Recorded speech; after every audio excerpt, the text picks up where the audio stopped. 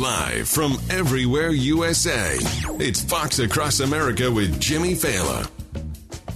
Oh, it's not Jimmy Fallon. It's Jason Chaffetz filling in for Jimmy. And thanks so much for joining us. I think you're really going to enjoy today because you know what? There's always somebody doing something stupid somewhere. There's lots happening out in the world. There's a lot of news for what is normally supposed to be a little bit of a respite, a little bit of a relaxing time in between Christmas and New Year's. People getting ready, got their plans, got everything going on. Jimmy's taking a little relaxation, visiting the in-laws. That should be interesting. So I'm filling in for Jimmy, and because there's so much going on, we got a lot to talk about, and that's going to make for a fun show. So thanks again for allowing us into your world and giving us some of your time. And like I said, some big things happening. I know we're all in preparation for a couple days from now because, as you know, December 30th is National Bacon Day.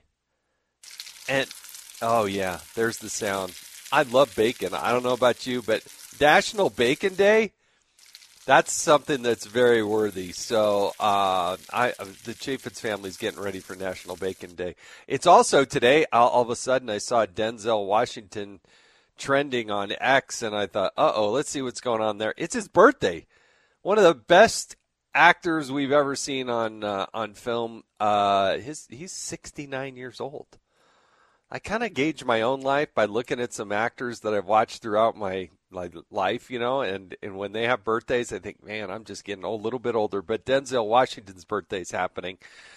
But you know what? There's other things that are happening, and some of them are unexplainable. And I saw this story about Governor Nikki Haley.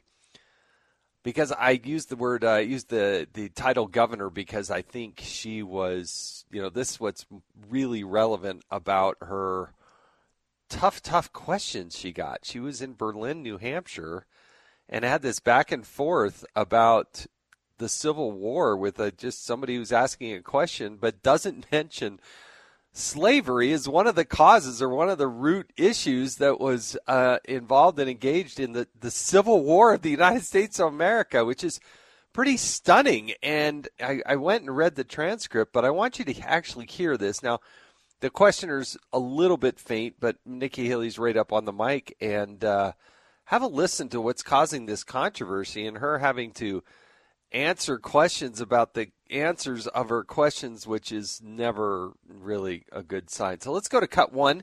Nikki Haley asking the tough question about what was the root cause of the Civil War. What was the cause of the United States Civil War? Well, don't come with an easy question or anything. I mean, I think the cause of the Civil War was basically how government was going to run, the freedoms and what people could and couldn't do. What do you think the cause of the Civil War was? I'm not running for president. I wanted to see your viewpoint on the cause of the Civil War. I mean, I think it always comes down to the role of government and what the rights of the people are. Thank you. And in the year 2023, it's astonishing to me that you answer that question without mentioning the word slavery. What do you want me to say about slavery? No, you answered my question. Wow. Yeah, I mean, even teed it up to say, you probably should have mentioned the word slavery, and she didn't. I don't know what you think about that, but it's pretty stunning that you know, particularly given being the governor of South Carolina, that seemed like an easy layup. I don't know what's so controversial about saying that was one of the root causes of the difference between the North and the South, but I wouldn't have put that in one of my top questions to ask Governor Haley, but for her to botch it so badly and then try to explain it and then explain it again, and this is days before the Iowa caucus, that does not bode well. You know, there have been cases out there trying to say, oh, she's surging. Well, I don't know that she's surging anymore. A lot of people are going to scratch their head and say, if you can't give the obvious answer to an obvious question, that could cause you some real problems. I just don't understand why that's such a difficult question. Now, I also want to move on and talk about President Joe Biden, because when you have another octogenarian coming to your defense about your age, it really becomes quite interesting. And John Kerry, he's a senator. He was a presidential candidate. He was, a secretary. I mean, the guy's been around the block, right, politically. But he's out there trying to make the case, particularly to young people, that if you are arguing that Joe Biden shouldn't be the commander-in-chief and the president of the United States because of his age, well, then you're just a flat-out, that's ageism. And, you should be involved and engaged into that. Go to Cut 9. This is John Kerry's response. I said to my friends when we were gathered, I said, at 80, I can do everything I used to do when I was 50, but I don't remember what it is. Anyway, on that note. On that note, that's not true, by the way. Okay, good. Anyway. So it must really tick you off, all this stuff about Biden and his age. It does. I think that's sort of an ageism. He's done a brilliant job, I think, as president. He's strengthened NATO. He's been able to galvanize people around critical values that are at stake in Ukraine, critical values. I don't know what has happened to a lot of people who back away from that now, because the cost of not persevering would be just extraordinary for the world. And I think he knows how the Congress works, he knows America, and he also knows how the world works. And that's what you need today. I would argue that the reason the poll numbers are so upside down and bad for Joe Biden is because his policies are failing. That's the first and foremost. I think this election is going to be all about safety, safety overseas, safety on our borders, safety on our streets, safety in your wallet. And on all of those marks, Joe Biden is failing. If John Kerry thinks that Joe Biden has been successful, there wasn't the war raging in Israel and Gaza when Donald Trump was president. They didn't have Russia trying to take over Ukraine. That happened during the Biden administration. And certainly if you look at what China is doing and being on the march and being so demonstrative about its taking over Taiwan and its China One policy, then you just don't understand. And these are people who supposedly do understand. Now, remember, Joe Biden was a United States Senator back in 1972. He had been in office for 4 years before Jimmy Carter was even elected. So the guy has been there forever. And I think a younger generation is looking at this and saying, gosh, when you lead a lifestyle that is like a retiree, I mean, he spent the time at Camp David, which is great. It's there to work and to relax, and then leave and go to the Virgin Islands for another week. Well, all of this stuff is going on, particularly at the border and everything else.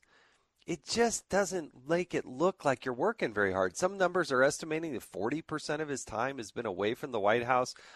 I wouldn't say totally on vacation. I think that's pushing it too far. But, when you're out at your beach house and back home and going to, Martha's Vineyard, and you're going out to Camp David, and then you're going back out to the Virgin Islands, it doesn't exactly strike people as somebody who's really, really vigorous.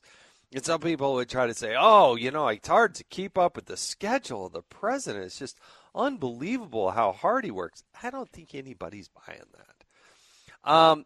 But also one of the biggest things out there is immigration.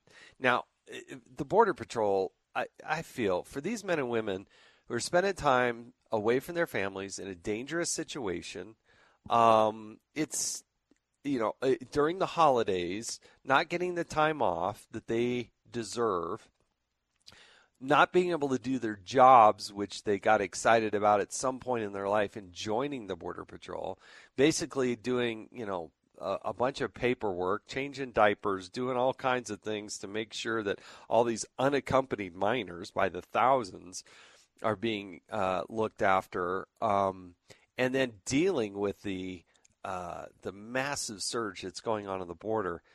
It really, really is stunning. Now, this fits with the last topic and this topic, but Kamala Harris is totally absent from these discussions. The vice president is not in Mexico like Secretary Blinken and Secretary Mayorkas are. And hasn't been to the border in a couple years now, I don't think.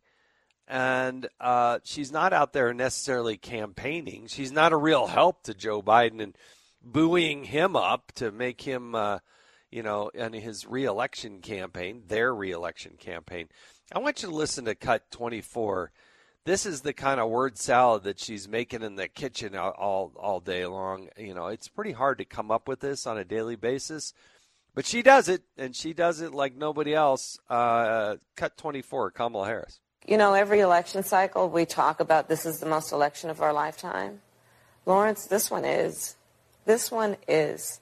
We are literally talking about people who are attempting to divide our country in the most crude, frankly, and profound way.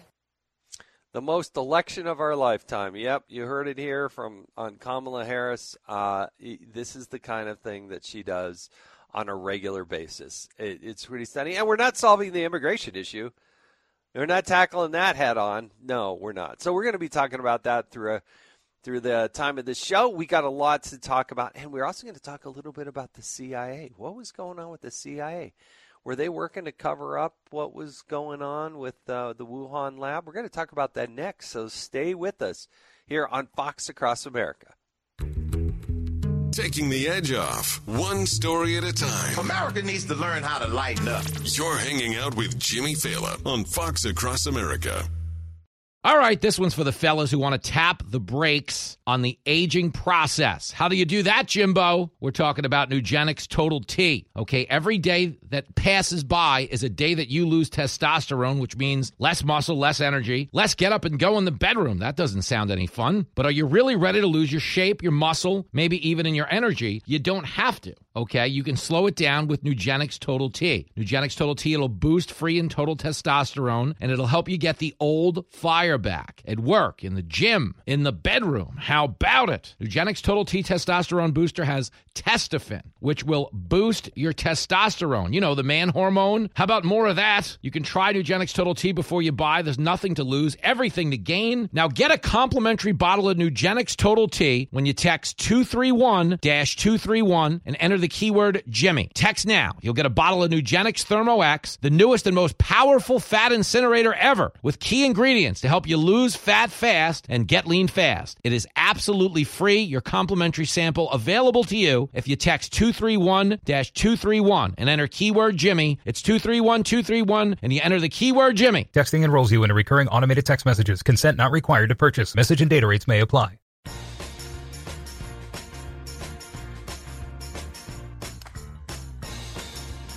Well, thanks for joining us on Fox Across America. I really want to give a shout-out to those listeners on KOAL down in Castle Country in Utah, part of my it was all part of my congressional district back when I was in Congress. I had the pleasure of serving with our next guest. His name is Mike Howell. He now oversees the Oversight Project at the Heritage Foundation, of which I'm involved. And the Heritage Foundation is really putting efforts into this oversight project and really getting after it and being proactive, trying to extract the details from our government. You know, too often you have people in government, they forget that the government works for the people, and it's not the other way around. And yet when the people want to extract documents and get information, it's really difficult. So the Heritage Foundation is taking a little bit more proactive, aggressive take on that. And so we're pleased to have Mike Howell joining us today. Hey, thanks for having me, Jason. All right, so one of the fascinating projects you're working on is what's going on with the CIA. Were they involved and engaged in maybe trying to cover up and smother the origins of COVID-19? What's your take on it? Well, I think it's indisputable that they are. I mean, there's two separate things going on. One of them is the lawsuit we have, but let me start with something else first. Earlier this year, Congress passed the COVID Origins Act. I mean, it got bipartisan support. President Biden signed it. The law was very simple. The intelligence community, of which the CIA is a huge part, was to declassify all the COVID Origins materials, okay? What happened was they blew past the deadline and then issued a paltry 5-page report with nothing new in it. And so by virtue of that fact alone, I think it's indisputable that they are covering up the COVID origins material that they refused to release in contravention of the law that both parties, passed and got together. So absolutely they're involved in the cover-up. The second point is our lawsuit here. In September of this year, a whistleblower went to, the House Oversight Committee, your old committee as chairman, and told them that he was at the CIA, a highly credible guy who was, in there for a couple decades, and he was aware of the fact that of this COVID origins discovery team, 7 CIA officers who were supposed to, come up with the theory as to where COVID came from, 6 of the 7 said, we think it is a lab leak. One of the 7 said, hey, I don't know. I think it's maybe an animal-to-animal transmission. Now, the CIA famously came out, and this is, in the lead up to the election, and said, we just have no idea. Our guys can't figure it out or come to a consensus. And so the CIA overruled their own experts. And here's where things get really hairy. They paid the 6 people who said they thought it was a lab leak to change their opinion and stay quiet. And that's what the whistleblower told Congress. And so we're suing for everything about that, all the documents, the payments, et cetera. Do we know how much money we think that is? I don't think that's been released in the record yet. The Oversight Committee and the Intelligence Committee may have that information from the whistleblower, but they haven't put that out there yet. But that certainly would be part of the documents covered in our lawsuit. So what's the next step? Well, we got assigned to a judge here in D.C. court, and so we're going to go in front of the judge. The government's in a little bit of a corner here because the law is very clear. As you said in your wind-up, the documents belong to the American people. They're not the real custodians of them. You and I are. And the law is clear on that point and gives the government 20 days to turn it over. Now, they're way past that deadline with us, and so they're going to go to the judge, basically make up every excuse they can come up with. And you're familiar with these from when you're on the Hill. They're going to say, oh, we don't have the resources. Oh, some of it's classified, that kind of stuff. And we're going to fight them at every step of the way and make sure the documents do come out, just like we've done in numerous other lawsuits. Yeah, what I found, and I'm not talking specifically about the CIA, but you and I have lived through this. Oftentimes when they get caught in a tough spot, they'll say, oh, well, we've given you this many hundreds of pages or this many thousands of pages. So which our response always was, well, so what percentage of the documents have you produced? And I think this is strengthened not only by the legislation but by FOIA and whatnot. They will try to hide behind the idea of, that some degree of classification. But, the Oversight Committee's got its hands full. But somewhere between the Intel Committee and the Oversight Committee, you're just going to have to call in those people and probably do a deposition and get them to cough up the details, because then there is no classification issue. You got people in there that have the classified issues. Is that kind of the way you see it happening, or are there other avenues as well? Yeah, I think that's right. I mean, next year hopefully is going to be a pretty intense year for the oversight committees in terms of bringing people in. I think we're going to learn a lot pretty soon of what kind of compliance they get in this impeachment inquiry. And if they start getting documents coming out, I hope they broaden their efforts elsewhere. But on the classification issue and our case, there's no argument as to this stuff being classified. Giving a CIA analyst a gift card or a monetary bonus or whatever it was to change their opinion, that was the basis of a public report. So the report and the conclusion, or the lack thereof actually, was a public report. So how can you say what went into it was classified when the end result was public? And so that's the argument we're going to have in front of the judge. I mean, we run into this stuff with DOJ. We sue them frequently, and we got it kind of down to a science now. So I feel pretty good about the chances of these documents coming out. Yeah, I would be curious how a judge would somehow try to justify that any payment to a person would actually be classified. That you're right, whether it's a small gift card or a big bonus or time off. Yeah. Yep. And it's you and I who are paying them, and all the listeners out there. And I think this is like the foundational principle we really need to, get everyone in the country to reacquaint themselves with. It's not the governments who own the documents. Yeah. We own them. They work for us. Mike Howell from the Heritage Foundation, the Oversight Project. Thanks for joining us on Fox Across America. Stay with us. We got a lot more coming up. Stay with us. Shipping can make or break a sale, so optimize how you ship your orders with ShipStation. They make it easy to automate and manage orders no matter how big your business grows. And they might even be able to help reduce shipping and warehouse costs. So optimize and keep up your momentum for growth with ShipStation.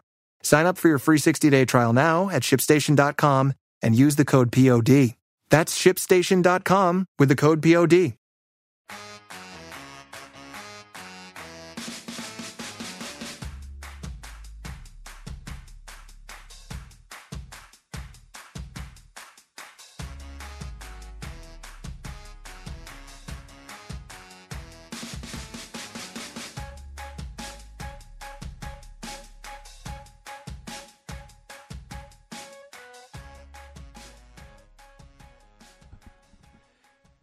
You know, as you look at it, you got 2024, you got the election, you got all kinds of things that are happening in the world. And as we do it, we just, I'm glad you gave us part of our day. And we got a great guest who's joining us now on the line, Frank LaRose. He's the Ohio Secretary of State.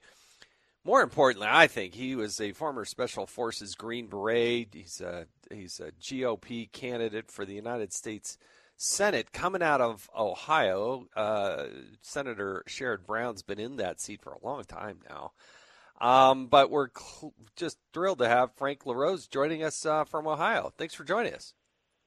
Well, hey, Jason. Yeah, thank you. And you're right. Brown's been in there for a long time. It begs the question, what has Brown done for you? And if you're an Ohioan, not too much. If you're a leftist, maybe a lot.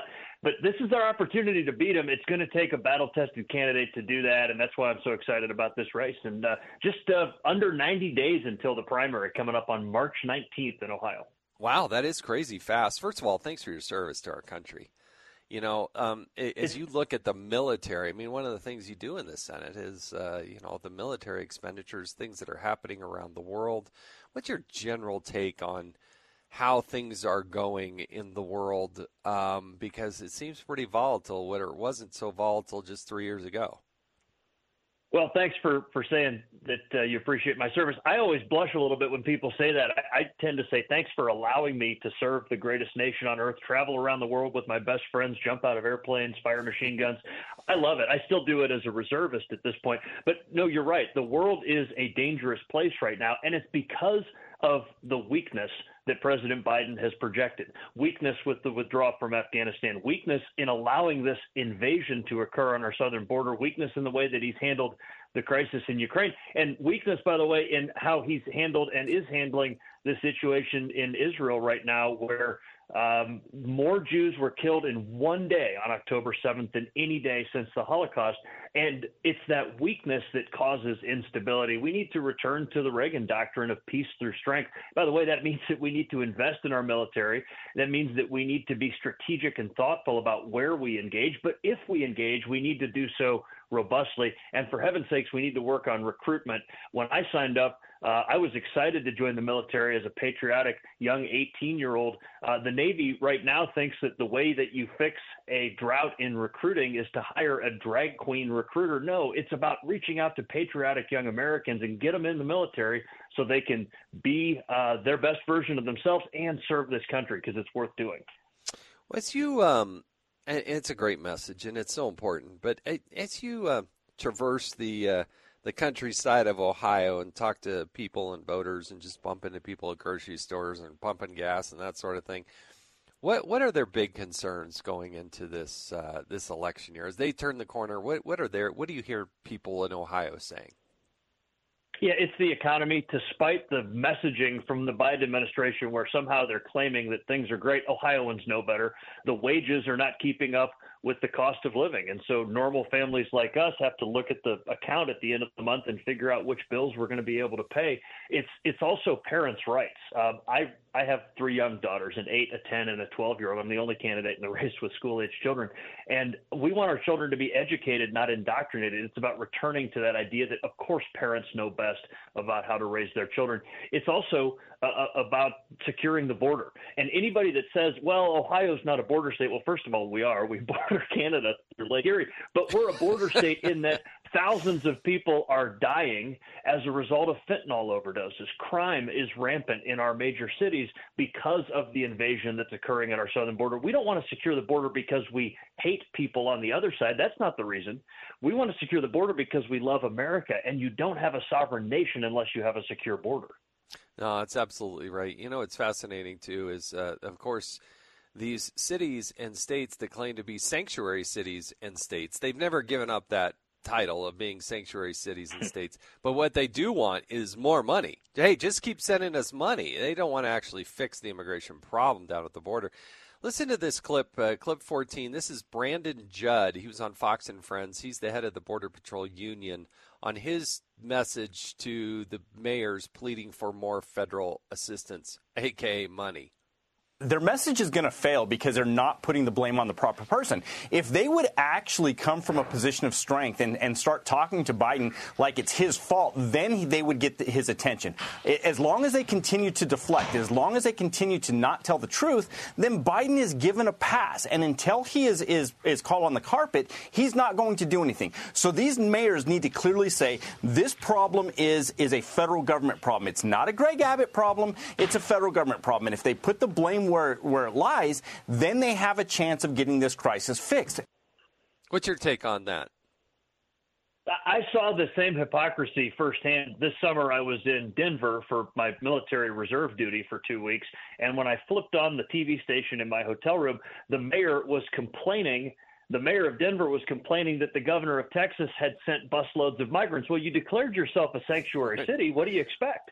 And this is the kind of hypocrisy from the left. Listen, we know what the problem is. I served on the border. I was down there as part of a counter-narcotics task force 20 years ago. It was a crisis then. You know how to fix it. It's about building the wall. Physical barriers work. Ask Pelosi. She built a wall around the U.S. Capitol when she was concerned about her own safety. Borders need walls, and they need men and women with guns to secure them. We need to support those hardworking Border Patrol agents, and we need to remove the incentive. We must be clear that if your first act in this country is breaking our laws, there will be no amnesty. You will not be eligible for U.S. citizenship, never eligible for U.S. government benefits. We need to take away the incentives for those to come here illegally, and only once those things happen can we talk about fixing what is truly a broken immigration system, because we want to have legal immigrants that come here and strive and become part of our society. But that can't happen until we have border security. Yeah, we have more than 1 million people each year come to our country legally and lawfully. They come through the front door. They do it with the proper documentation, the proper vetting. But that doesn't seem to be good enough. This continues to be a scourge on the country and will cause all kinds of problems. And we can continue on and on about that. We're going to talk about more of that later in the show. We're talking with Frank LaRose. He's the Ohio Secretary of State, served in our United States military, but he's running for the United States Senate in Ohio. You know, one of the big things, Frank, if you're able to secure this position and beat somebody who is out there and been in office a long time, and you're right, pretty hard to name any sort of accomplishment that Sherrod Brown's had. But as you look at that, you're going to have to tackle the debt and deficit. I mean, our numbers financially are so upside down in this country. Look, I served 8.5 years in Congress, so it's not an easy answer. But what would be your approach in trying to tackle this massive problem for our country? Well, let's talk about the scale. We're on our way to $34 trillion. This is generational theft. The debt payment alone, just the interest payments on that debt, is going to be more than the entire defense budget within the next few years. This is clearly unsustainable, but any politician who claims that they can fix this quickly is selling you a bill of goods. This is about creating a trajectory where over a few decades we can finally get this under control. And we don't have a revenue problem. As a component of GDP, revenues are strong in this country. In fact, even with the tax cuts, people produce more, they build more businesses. So revenues are strong. We have a spending problem. And it seems like the one thing Republican and Democratic elites in Washington agree on is spending more of your hard-earned money. I co-sponsored the resolution in our state Senate to call on the federal government to pass a balanced budget amendment. It needs to start with that. It needs to go to things like zero-based budgeting. As you know, the conversation in D.C. come budget time, on the rare occasion that we actually have a thoughtful, deliberative budget process and not just this 11th hour crisis. But when there is a budget conversation, it's often about how much more do we spend this year? No, I think you start from the first penny and you justify every amount of money that whatever administration is getting. That's the way that we can get this under control. And it's going to take Republicans and Democrats working together, almost by definition, to get this problem solved. Yeah, most people don't realize 75% of our so-called budget is mandatory programmatic spending that continues on whether or not Congress votes on it or doesn't vote on it. So, and that's not just Medicaid, Medicare, Social Security. That is hundreds of other programs that are out there that have been pushed into this category where Congress just continues in like I said, in perpetuity without ever addressing it. I totally agree with you on a balanced budget amendment and why that isn't sent out to the states. As you look at the debt ceiling, my view of that is, hey, we're not going to increase the debt ceiling till the states get a chance to vote on whether or not we're going to balance our budget. And yet this last round, they increased the debt ceiling not to a specific amount, but for a specific time, putting no limits on what they could add to the nation's credit card until, of course, January 2025, when a new president's potentially coming on board there. So a big, massive problem. Last topic I want to try to tackle with you. Again, your service in our military, cannot thank you enough. But I see too many veterans not getting the care, mental health care, support, and services that they need. And I see the priorities going to people that are here illegally. They haven't served our country. They broke into our country. And, Gavin Newsom just celebrated the 20th anniversary of his 10-year plan to tackle and solve homelessness in San Francisco. Liberal answers to this are exacerbating the problem. What can we do for our nation's veterans to make the situation better? Classic misplaced priorities. We all know that men and women come home from combat with wounds that are visible and those that are not visible. And making sure that those individuals get the help that they need is crucial. We know that something like 22 of my fellow veterans commit suicide on a daily basis. That is unacceptable. We know that the incidence of divorce, alcoholism, drug abuse among combat veterans is much higher than the national average. And the tragedy of this is that people can get better. There used to be this old sort of tough guy mentality of I'm just going to kind of grit it out. Well, that turns into self-medicating through alcohol and other things. People can get better. I've seen it with friends of mine. And we're talking about people that may be in their 20s or 30s that have a full life ahead of them, and they're going to be great, productive Americans. They just need a little bit of help. The VA is not serving them as well as it should. There are organizations out there trying to fill the gaps. I serve on the board of the Green Beret Foundation, for example, and we're doing good work on a daily basis. But it's really the responsibility of the government to make sure that we take care of these men and women who have written a blank check to this country and bear the wounds of that. Yeah, no, absolutely. I appreciate your work on that. Again, Frank LaRose, Ohio Secretary of State, former Special Forces Green Beret, and GOP candidate for the United States Senate in Ohio. If people wanted to find you, where do they go?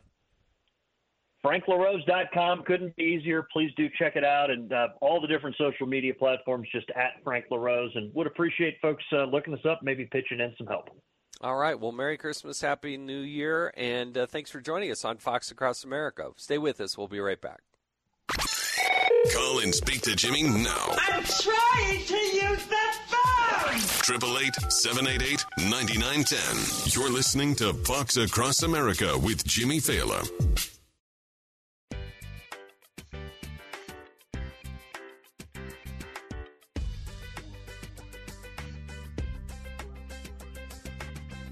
All right, well, welcome back to Fox Across America. I want to play this little montage here. This is cut 13 of these mayors, sanctuary city mayors, complaining about the immigration situation. We cannot continue to do the federal government's job. The federal government must take responsibility and lead on this humanitarian crisis instead of leaving it for cities and localities to handle. We need the federal government to lean in and provide more financial assistance. All of our cities have reached a point where we are either close to capacity or nearly out of room. We need more federal support to be able to manage this amount of inflow. It will crush city budgets around the country. As we know, we're looking at about $160 million of potential costs going into next year's budget. That's almost 10% of our entire city budget. Well, yeah, you offer to be a sanctuary city, you're in a sanctuary state, you tacitly invite people to come there with your open arms, and then guess what? People start coming from around the world. And the solution to all that is not just more money. And that's what they're asking for. They're not going to actually solve the problem. They just want more money. That was Mayor Adams of New York City, Mayor Johnson of Chicago, and Mayor Johnston of Denver. The same cast of characters. And you know what? They aren't getting nearly the influx that some of these other states like Arizona and Texas and New Mexico and even California are getting. But certainly Texas, they're getting a portion of this. And by the way, these people that are coming, that's where they want to go. They think they're going to New York City or Philadelphia or Denver or because that's where they want to go. And boy, they're in for a rude awakening. Not only the temperatures, try going to, Chicago in January. Good luck with that. But that's where they want to go, and they're coming from all over the world. These are not just people coming from Mexico. These are people coming from all parts of the world, and that's where they want to go. And you know what, mayors, we're not going to be able to take you seriously until you denounce the idea of a sanctuary city and sanctuary state. Why can't you say that? Why can't you implement that? Now, Mayor Adams in New York City, it's going to get supposedly tough by putting new rules on how buses operate there in New York City. Let's play cut 15 and his new executive order. Today, I'm announcing an executive order requiring charter buses transporting migrants, those often contracted by the state of Texas, to provide 32-hour notice in advance of their arrival into New York City. To make sure we have sufficient staffing, we are also requiring that these charter buses arrive only between 8:30 a.m. and 12 p.m., Monday through Friday. Failure to do so result in a Class B misdemeanor, possible fines, lawsuit, and even buses being impounded. Yeah, Mayor. Yeah, sure. Just arrive at this time in this location. Come on, Mayor. I'm sorry, but when you started your administration, you were in favor of giving people who are legally the right to vote. So you've been part of the problem since the beginning. Now it's overwhelming. You don't have a place to put these people. And look, they're people. There's a humanitarian response to all this. But what you need to do is start calling out Joe Biden and Kamala Harris and call on them to shut down the border. If you don't have that, you'll never solve the problem. The idea that we have Secretary Blinken and Secretary Mayorkas who go down to Mexico, meet with the Mexican president, and then say, well, we had good meetings. What does that mean? We didn't have this problem before. The border situation was getting better and better and better under Donald Trump, and now you changed the policy on day one and you made it worse, and you're afraid to call out your own president. That means you're not serious about it. Don't just think you're going to need to get billions of dollars in order to solve the problem that you helped create, because that magnet is part of the problem. And if you don't think that that's helping to drive up the cost of housing, where are you going to put all these millions of people? When rent's going up in your neighborhood, all across the country, there's a reason why. Can't throw millions of people at the problem and think it's going to get better. Stay with us. We'll be back. Live from everywhere USA, it's Fox Across America with Jimmy Fallon. Actually, today it's Jason Chaffetz. I'm filling in for Jimmy, and thanks for joining us, giving us a part of your day. As we get into this, I want to also mention my podcast. It's called Jason in the House. Just type in Jason in the House anywhere you listen to podcasts. This week I've got a kind of holiday discussion with Trey Gowdy. It's kind of fun, it's lighthearted. But these podcasts that I do at Jason in the House, they're all about how people got to where they got to, how they became who they became. And I think they're really fun. They're certainly very popular. I hope you're able to join it, listen to. Just, again, type in Jason in the House. And But joining us in the house on the radio today, we're thrilled to have another combat veteran who's joining us. Last hour we talked to Frank LaRose, running for the United States Senate there in Ohio. He was a Green Beret, but guess what? We've got another Green Beret who's joining us, Derek Anderson. Derek is running for Congress in Virginia's 7th Congressional District. First of all, Derek Anderson, thank you so much for your service to our country. Really do appreciate it. Thanks, Jason, and thanks for having me. Yeah, no, I appreciate it. I guest hosted, a week or two ago or whatever it was, and I had you on, but we had like 90 seconds to chat. So I'm glad we can have a little more fully, a full discussion today because, look, why do you think it is we have a number of candidates who have served in our United States military who, look, you had, 6 deployments? You've really gone out there and served. And why do we have so many that are running for political office? Yeah, Jason, if you look at the composition of the United States Congress, right, like this is both Senate and the House side. If you look at it after, World War II, after Vietnam, and even just in general, we've been as high as 70+% of our Congress being veterans, just veterans in general. And after 20+ years of war in Afghanistan, Iraq, also, we've got Syria and other conflicts around the world. Our Congress, I think, the last Congress in 2022 was the lowest it had been, I think, in 70 years. I think it was at 14% of the U.S. Congress was comprised of veterans. And even this Congress is still pretty low. Congressman Mike Waltz and I always talk about this all the time. He's like, we need more veterans. And after 20+ years, I think we're sitting at roughly 17% of our House and Senate being veterans, and it's kind of painstaking considering a lot of I think in my opinion a lot of these veterans have come home after 20 years, multiple deployments, and they're seeing kind of the state of our country right now, and they're disappointed, right? Like we see how the cost of how inflation is. We see what's going on internationally in our national security, how the Biden administration's handling things. I think they're just fed up, and you are seeing. Not only just veterans, you're seeing a lot of special operations guys jumping into the fold and running for office. Like you mentioned, LaRose, I've met him before. He's a great guy. There's other Green Berets, Navy SEALs.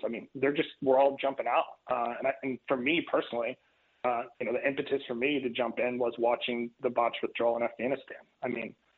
I lost guys in Afghanistan. I lost 5 guys in Afghanistan. And seeing kind of how the Biden administration floundered and just kind of shoved it off to the side, it really hit hard to me. And that's why I jumped. That's why I decided to run for Congress. Yeah, one of my theories about the success of Governor Youngkin there in Virginia was the idea that people saw there's so many military families in Virginia and the way Afghanistan was handled. And then here comes a Republican on the ballot. And I think that swayed a lot of people over into Youngkin's part of the camp. I don't know if that's true, but that's my theory of it. Yeah, and we got a lot of military installations. Look, if you look, I'd argue that we probably have some of the largest military installations in my district alone, in the 7th Congressional District. We've got Marine Corps Base Quantico. That's one of the largest Marine Corps bases in the nation. Down in the 2nd Congressional District, down in Jen Kagan's district. You've got Norfolk, Newport News, massive Navy presence there. Even if you go up towards Northern Virginia, you got Fort Myer, you got Fort Belvoir. You got a lot of military installations, Fort Lee in Virginia. I think you're absolutely right, Jason. I think you hit the nail on the head. So we're talking with Derek Anderson, who's running for Congress in Virginia's 7th Congressional District. We did some stories. I guest hosted for Sean Hannity last night. Tonight, I'm guest hosting for Laura Ingraham on the Ingraham Angle. But we had talked about, and I had been interviewed about this as well. I want to get your theory on this.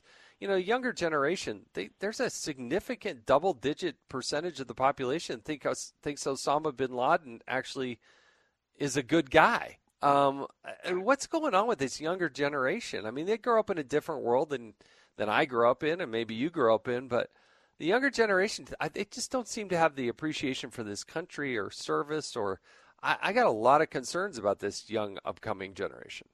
Mm-hmm.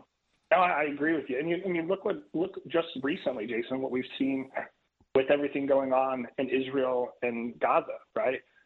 Shortly after October 7th, when hundreds of Israelis were murdered by terrorists. Like, these people are terrorists. Like, let's call it what it is. These people are bad people. We saw, a lot of people out in the streets. We're still seeing it, 2 months afterward, 2+ months afterwards. We're still seeing people in the streets jumping up and down, trying to make some sort of argument that Hamas are good people. It's ridiculous. Like, I truly don't understand. I speak with a lot of my veteran friends, and we talk about this in length. And we kind of think about our experiences, like the ones that have gone to Iraq and Afghanistan and lost guys and women. We've lost our service members, our friends, and we look at kind of what this prerogative of the other side. I just don't understand it. I truly don't. It's a loss of words for me. I think a lot of it is misinformation. I think that they don't truly understand what's going on in the world. I think that this is a way for them to air grievances out of some sort of personal animosity with someone, something, I don't know. But at the end of the day, it's troubling. It's troubling to see when people are, days after, hundreds of Israelis are being slaughtered in Israel. Hamas did come over the border of Gaza and murdered Israelis, right? There's no doubt about it. And they're the ones, these individuals marching the streets. Yeah, and they're the ones that took hundreds of hostages and killed more than 30 Americans, and that seems to be lost on them. My concern now moving forward is President Biden did make some good, strong statements of support of Israel, and he did move and deploy assets into the region. But, boy, we've been attacked more than 100 times, and there's a pretty good case to say he's not doing all he can to get rid of the problem that is attacking the United States. Listen to this Cut 19. This is Senator Lindsey Graham. He was on Fox and Friends talking about Secretary Austin and President Biden and their failure to protect our troops. Secretary Austin and the Biden administration is failing our troops in the field. I admire him. He's a patriot, but he's not doing a good job protecting the soldiers. I asked him a couple of months ago, Joey, what you were talking about. Is there a red line? Would you tell our enemies publicly that if you kill an American, we're coming after you? Without Iran, there are no Houthis. The Houthis are completely backed by Iran. I've been saying for 6 months now, hit Iran. They have oil fields out in the open. They have the Revolutionary Guard headquarters you can see from space. Blow it off the map. If you really want to protect American soldiers, make it real to the Ayatollah. You attack a soldier through a proxy, we're coming after you. Too strong? Strong enough? What's your take on that? No, I think Senator Graham is on point. I mean, here's the problem with the Biden administration. You're absolutely right, Jason. Like, the Biden administration has reacted, and in some instances we've been like, hey, okay, finally. But the problem is that it's a day late and a dollar short. It's about timeliness. It's kind of like a bully, right? Like a bully that walks down the hallway and shoves you up against the locker every single day. Every single day, he's going to do what? He's going to continue to do it until you give him a little sock in the face, right? I mean, that's the end of the day. People are going to continue. These Houthis and all of these other surrogates for the Iranians. I mean, they're emboldened by every time that they attack and we don't respond. They're emboldened to do it again, and that's the problem here. And like you mentioned, Jason, we've had over 100 attacks on U.S. installations across the United States or across the world, including Iraq and Syria and what have you. And we're just seeing the response is delayed, right? Like we just saw that the Biden administration deployed all of the ships over into the Red Sea, right? But it's 2.5 months after Israel has been attacked. We've had over 100 attacks on our military installations. Thank God we haven't had any soldiers or service members that have been killed. I mean, that's the thing is that, I've said this before and I'll say it again, is that the first service member that's killed overseas from these attacks, the blood's going to be on the hands of the Biden administration, right? They can't just say, oh, well, it was a one-off opportunity. It was a one-off thing that happened. Like, we've been seeing the attacks go on over and over for the last 2.5 months. And to this date, we have still not attacked a Houthi rebel in Yemen. And they continue to launch attacks. We put all these assets there as deterrents, and then they don't deter. And I want there to be a disproportional response, not a proportional response, a disproportional response. Do that, and you'll be speaking the language that they will understand, that nobody attacks the United States. You harm a United States service member or an American, and you will have hell to pay. So that's what's really got to happen. Derek Anderson, candidate for Congress in Virginia's 7th Congressional District. Have a good look at him because 6 deployments, serving as a Green Beret, Special Forces Green Beret. Again, first and foremost, thank you for your service. I hope you have a wonderful Christmas and Happy New Year. And you can check him out at Derek for VA, Virginia, which means Virginia. But Derek Anderson, thanks again for joining us on Fox Across America. Stay with us. We'll be right back. It's America's #1 radio lunch date. Get your hands out of my fries. Fox Across America with Jimmy Fallon. Buy your own damn fries.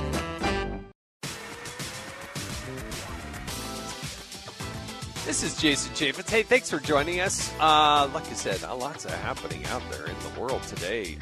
In Mexico, you have the Secretary of State, the Secretary of Homeland Security meeting with the U.S. ambassador to Mexico, as well as meeting with the Mexican president. Now, the initial reports were, and there were no on-the-record, off-the-record briefings, but they were good meetings.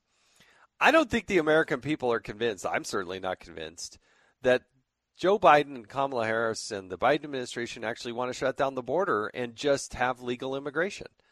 I think they have opened up the border, and they're fine with people coming here illegally. Because once they do come here illegally, the statute says that if you come across the border, not through a port of entry, but between the ports of entry, you shall be detained and deported. That's what the statute says. For all the Democrats who complain about comprehensive immigration reform and we have to have this, no, you don't. You have to enforce the current law. And if you're going to advocate for something, then put out a bill, an actual bill. Now, most members of Congress will not talk about that bill. They will not move it. And you know what? The United States Senate has that bill out there. Supposedly, Joe Biden said, early on I put out what I want to have happen. Well, that needs to be put in writing. And guess what? Chuck Schumer has the ability to bring that bill up and try to vote on it and pass it out of the United States Senate. But he doesn't do that. They just like to be able to complain about it. That's what they want to be able to do. Now, Jonathan Fahey, who is the former ICE director, was on Fox and Friends First this morning talking about these meetings that our U.S. officials are having in Mexico. Here's his take of what's going on. Cut 18. This meeting is really just a mere, trying to create the pretense that they're doing something about this, because they're starting to get a lot of bad press and a lot of political pressure to do something about it. So they're going down to do this meeting for really just for show, to make it, again, appear like they're taking this issue seriously. But in fact, they're not, because the answer to this problem doesn't rely in Mexico. The answer's here, and it's their policies and their refusal to enforce the law that's created this absolute catastrophe on a daily basis.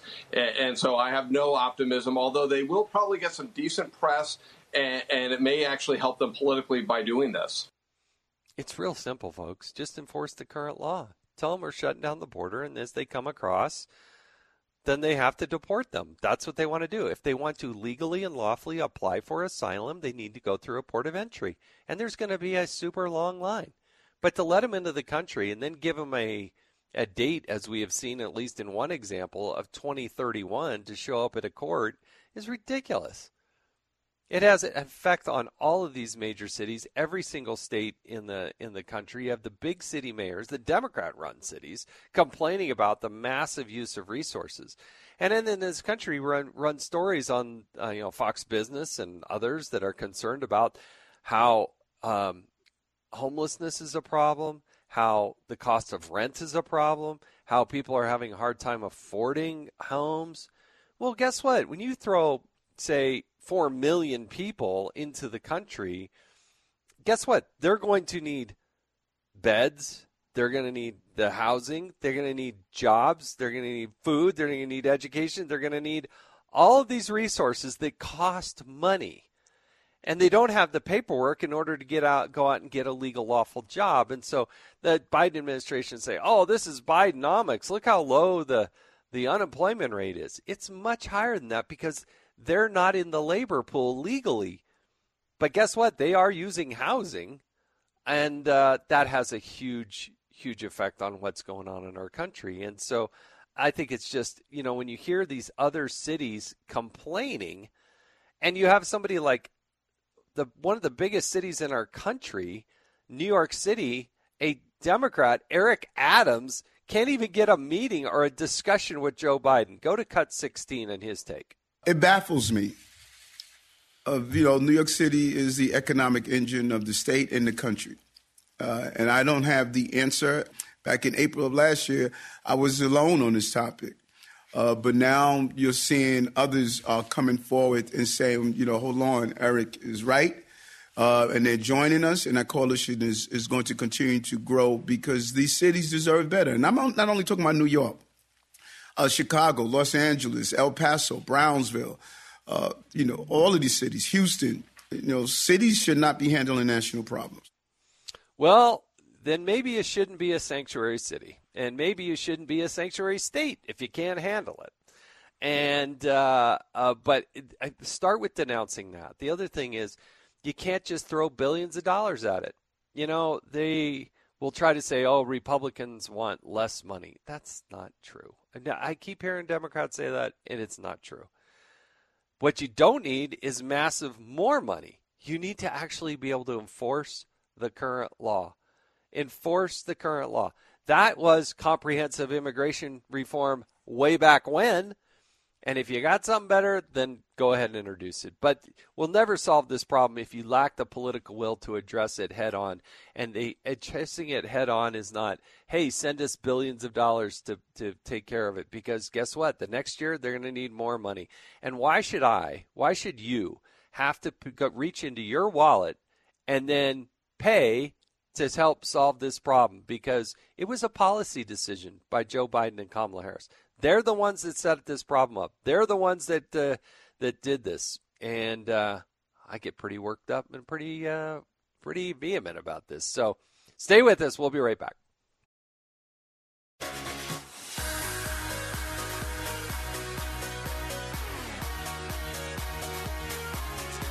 Tom Petty, always a good way to come back into the show. I'm Jason in the House is where you can find me on X, Instagram, and my podcast. Just type in Jason in the House and you'll come find me. I'm Jason Chaffetz, and I do appreciate you joining us. I've got on the line here one of my favorite people on the planet. I wish I could have her on every segment I do. I get to guest host because she's just a wonderful human being and always full of energy. Help me welcome Tiffany Smiley. Tiffany, thanks for joining us on Fox Across America. Yes, thanks for having me, Jason. Love being on with you, so I really appreciate it. Now, you ran for the United States Senate in Washington State and did far better than I think most anybody thought you would do because, I mean, Washington State's just that's a tough liberal bastion. When you count Seattle and other places, little sounds like that. But you've been a great advocate for veterans. Your husband, of course, served and has an amazing story. Now, way back when, I actually did a podcast with you. So, again, one of those Jason in the House podcasts with Tiffany Smiley. It's a great inspirational story. And we won't recount all of that now, but look, you're a mom, you've been a nurse, you've been on the farm, you've done everything. So when you from the state of Washington, there's a whole lot of craziness going on in the world. But what do you think people are most concerned about up in the Pacific Northwest? Yeah, Washington State is a very interesting state, and even though, it was a giant feat to take on the whole state, half of the state is very, very red and Republican, lots of agriculture, lots of hard-working, common sense, people. So It's just unfortunate that often our politics are dictated by a certain, more highly populated area, which anytime you go to Seattle, it's completely crumbling and falling apart at every turn, from the fentanyl to the crime to the drugs. It's really disappointing and heartbreaking, to be honest, especially as a mom of 3 young boys. When we looked at, across Washington State, when we went through all the COVID measures and the lockdowns and kids were out of school, it was truly heartbreaking to see what was happening. But, going through my campaign and traveling all over Washington State, I was in every single county, many of them multiple times, talking with people. It's really fascinating because one thing we noticed was a lot of people just don't vote. And I think that's problematic in our country as a whole. We met so many incredible people. I mean, a lot of people were Democrats, some were independents, and they want better for their kids, for their grandkids, for their future. They see, sort of the crumbling of bad policies. And they want better. They want hope. They want the United States to remain, the best country in the world. But unfortunately, what we're finding is just people aren't turning out to vote. So, yeah. But when you there are big city urban issues. The immigration issue is playing out, in New York and Chicago. But when you look even in Washington State, Seattle. I mean, it's everywhere now, right? Yeah. But when you look at rural America, what issues are kind of unique to them? They probably look at the challenge that they're dealing with as a little bit different. I mean, is it inflation? Is it the economy? I mean, what is it that they're concerned about? Yeah, absolutely. It's inflation. It's the cost of living. I was just in the grocery store, a couple weeks ago talking with a retired farmer, and he just wanted to say hi and how proud he was that he could vote for me. And he said, I retired, but I wasn't expecting gas prices to be this high. I wasn't expecting, grocery bills to be, where they're at now. And it's just sort of this feeling of he looked at me like, I might have to go back to work. Like I might have to, have a supplement to help me get through this time. And really, there's just so many good-hearted people in this country and in Washington State that, what we're being sold and what we're seeing, it's not reality to the people I'm talking to. Certainly, most everyone's like, what is going on, right? What is happening to our country and to our state? This isn't indicative of who we are as a people. And so that's why I believe, this next cycle, Jason, is so important in who we elect. I always encourage people to choose candidate over party. We need good people on both sides of the aisle to get into office. But I would say certainly people out here in Washington State, they are absolutely worried about the economy because there's really no hope, for this ending in the future. And our national debt continues to grow. That's going on, the credit card of our children. So there's a lot of issues that are weighing, on the hearts, on the minds of the American people, and certainly people here in Washington State. Now, again, you got a lot of military service in your family. You have a great inspirational story there. But, we've had two on the show earlier. We had two military veterans, both happen to be Green Berets, who are now running for political office. And we've talked about the need to have more people who have military experience running. But, there are a lot of military spouses out there and families and kids and others. And I look at the world and the way Joe Biden has been the commander-in-chief. And, from Afghanistan to what's going on now, doesn't instill a lot of confidence, or am I misreading that? No, you're absolutely right. It doesn't.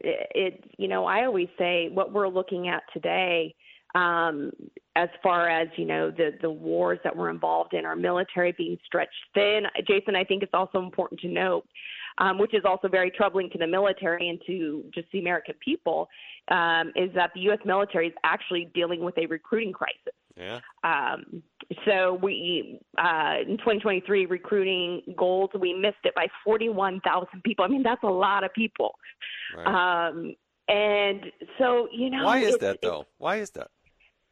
Well, I think, part of it is just there's a lower percentage of individuals that are serving, and most individuals that join the military are from military families. So I believe we need to expand that. We need patriotism back in this country, and we need a commander-in-chief who's strong, right, who leads from a place of strength, peace through strength. And unfortunately, sort of what I was talking about at the beginning is Joe Biden showed weakness on the world stage with the the failed departure in Afghanistan. Deeply hurt our military families, to see how much so many families have sacrificed. I mean, we have friends who have been in Afghanistan more than they have in the United States of America and away from their families. And to watch that failure on the world stage has just set us up, right, to be stretched thin. We're not meeting our recruiting goals. There's not a sense of strength and peace through strength, right? And that starts at the top. That's in any organization, right? And if our commander-in-chief is showing weakness on the world stage, I mean, our military families are the ones holding us up. And they're the ones that are exhibiting courage and bravery every single day in the face of an administration that is unable to stand up and show the world that we are a shiny beacon on the hill. It is our military families that are absolutely doing it day in and day out. Yeah. But we, yes. The moral superiority of where we're coming from. We're not coming there to acquire land and take riches. We're going there to protect freedom and liberty, and that's right. And to secure the world and make it a safer place. I mean, the people that we have that are put in place to keep shipping lanes open and keeping pirates off the seas, and nation states that are trying to expand, think of China and others, so that they can control the world and all the assets. Those are the things that we're trying to do. But that kind of righteous approach gets lost on a lot of people, and I do think it starts with the commander-in-chief and certainly the vice president, who's been, in my personal opinion, pretty embarrassing in this. She'll say, oh, I've been to 40 countries or whatever it is that she's been to, but the basic jobs that she's supposed to be handling and being involved and engaged in, and right. And to send two secretaries down to meet with Mexico and say, oh, we're having good meetings. Well, okay, great. But what are you actually going to do? Because you don't have to have Mexico's permission to shut the border. That's right.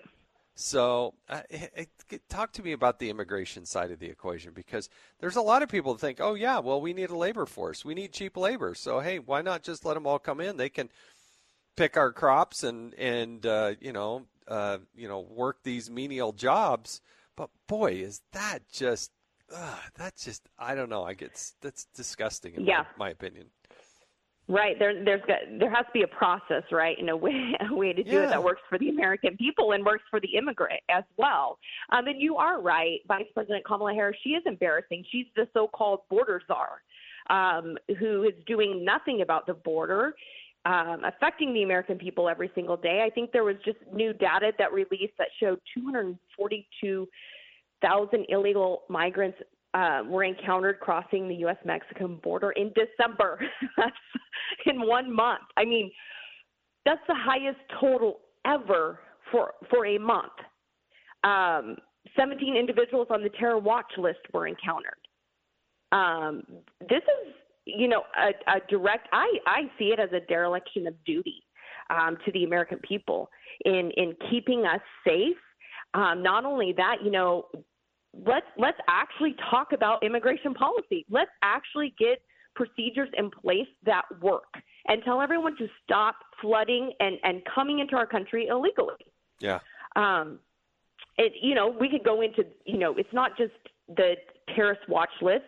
It's, terrorists coming across our border with drugs, with bombs, with guns, destroying our communities, affecting, sort of how we started the conversation.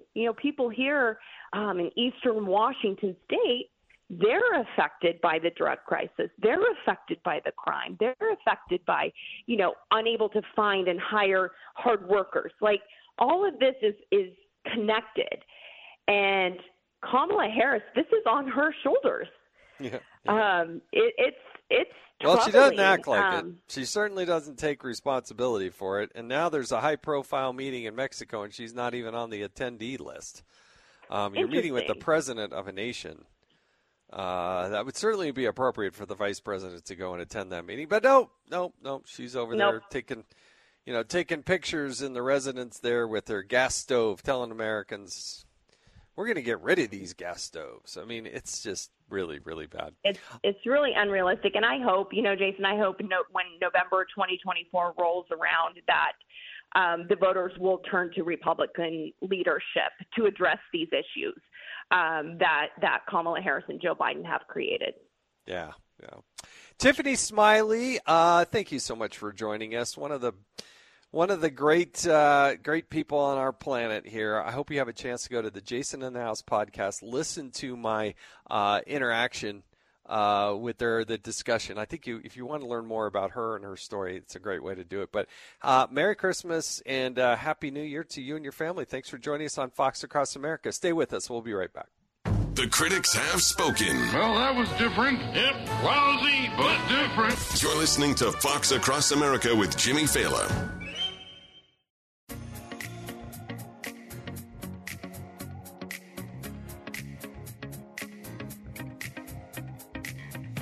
All right, I'm Jason Chaffetz filling in for Jimmy, who's having a wonderful holiday, I hope, with family, well-deserved, and thrilled to fill in for him. I had a lot of fun doing this. One of the things I wanted to make sure and talk about, because I was guest hosting for Sean Hannity the other night, and one of the guests that we had was James Comer. And as I told him, he's my second favorite chairman of the House Oversight Committee. Of course, who used to chair that committee. So I've been through this. I have issued subpoenas. I have been in some of those intense meetings and whatnot. A thrill of a lifetime, honored to do it. And I asked James Comer when he was talking about things, what is his biggest concerns? What are his worries about, what do you need next in order to do this impeachment inquiry? But you think about this for a second. You have a duly issued subpoena. Now, if it was a regular court that you're used to and a judge orders you to, provide documents or show up and attend and you just decided you wouldn't, guess what? You'd probably be going to jail. You'd be going to jail eventually if you continued to thumb their nose at them. One of the things that's been learned through this investigation, and I think James Comer has done a wonderful job, is that you have Joe Biden as vice president using up to 3 different pseudonyms, using fake names to communicate with people. Now, some of that has nothing to do with what's going on with this investigation, but a lot of them probably do. And one of the communications was with a guy named Eric Schwerin. Eric Schwerin was essentially, and I'm using my term a little bit loosely, the business manager for the Biden family and Biden family businesses. So he did things for the family personally, but also did them for the business. And that interweaving is really interesting. If you're going to use government assets and communications tools, guess what? Those are the property of the government at that point. Could have used a personal something or other, but no, he didn't use government assets to do that. And so the committee wants to see those communications. Now, the National Archives says they have them. Well, the committee gets to see them. Remember, the government works for the people. It's not the other way around. You also have additional bank records, phone records, and other types of records. And you also have people that need to come before the committee and testify. Testifying is not an option. It's not something that is, if I want to do that. So Hunter Biden famously goes over to the Senate side, not the House side, goes over to the Senate side and says, look, I'm here, but he's only going to answer legitimate questions. And, I mean, you can't just, look, if you show up at the committee and you want to plead the fifth, go ahead. But you can't just not show up, even though you are available, you are in town, you are at the United States Capitol. They're going to have to hold him in contempt. And they better, with the same vigor and speed, prosecute Hunter Biden for noncompliance and non-attendance as they did the people like Steve Bannon who were, prosecuted for exactly the same thing swiftly. He's awaiting sentencing. And it just makes for a fascinating case. This is not about Hunter Biden. This is really about Joe Biden. Let's listen to Cut 26, James Comer on Hannity. And we know that he communicated with every single person that he said he never met with, that sent his family millions and millions of dollars around the world. So the American people know something stinks here. And that's going to be a problem for Joe Biden moving forward. Not only are his policies a disaster, but the American people think he's a crook.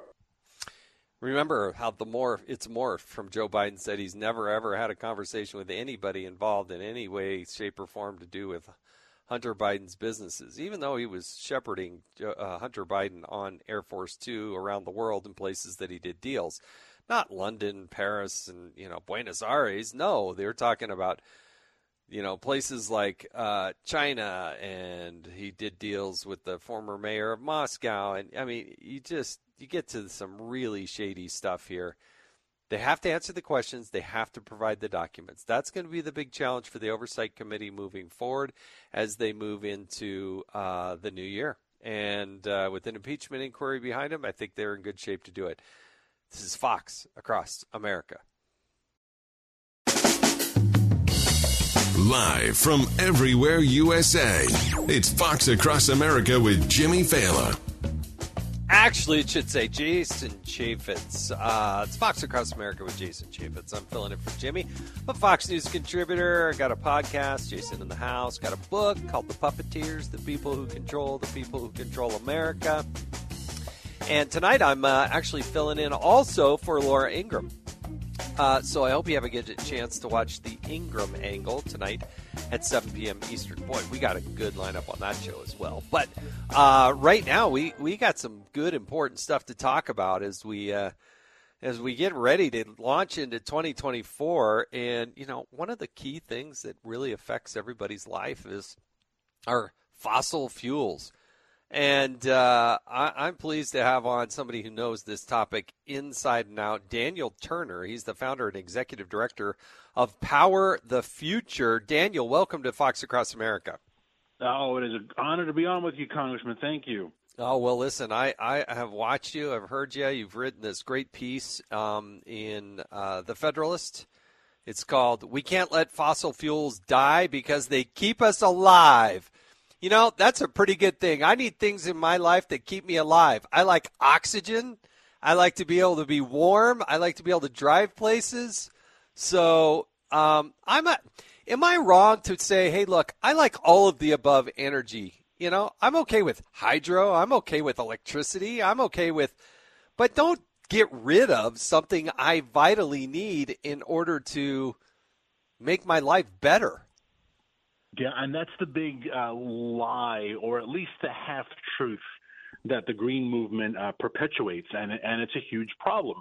They keep telling us, look, we need to get rid of fossil fuels and go to wind and solar. We need to get rid of fossil fuels and drive EVs. And if you carry out that extension to its logical end, if we implement what they said at COP28, that climate summit in Dubai, which maybe you and I were the only ones not there because 80,000 other people attended that summit, where at that summit they said we're going to get rid of fossil fuels. We're going to phase out fossil fuels.